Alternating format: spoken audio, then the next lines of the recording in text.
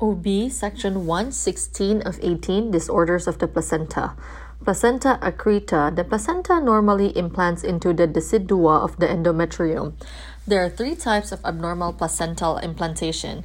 Accreta attaches to the surface of the myometrium. Increta invades the myometrium. Percreta extends beyond the uterus.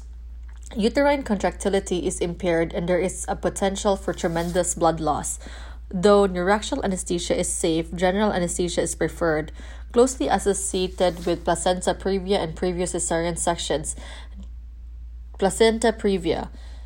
Placenta attaches to the lower uterine segment. It partially or completely covers the cervical os, associated with painless vaginal bleeding, potential for hemorrhage, often requires cesarean section. Risk factor includes previous cesarean sections, history of multiple birth. Placental abruption. Partial or complete separation of placenta from the uterine wall prior to delivery. Risk factor includes PIH, preeclampsia, chronic hypertension, cocaine use, smoking, excessive alcohol use. Results in hemorrhage and fetal hypoxia, risk of amniotic fluid embolism leading to DIC, vaginal delivery is possible. If fetus is stable, obtain large bore IV access and have blood products available.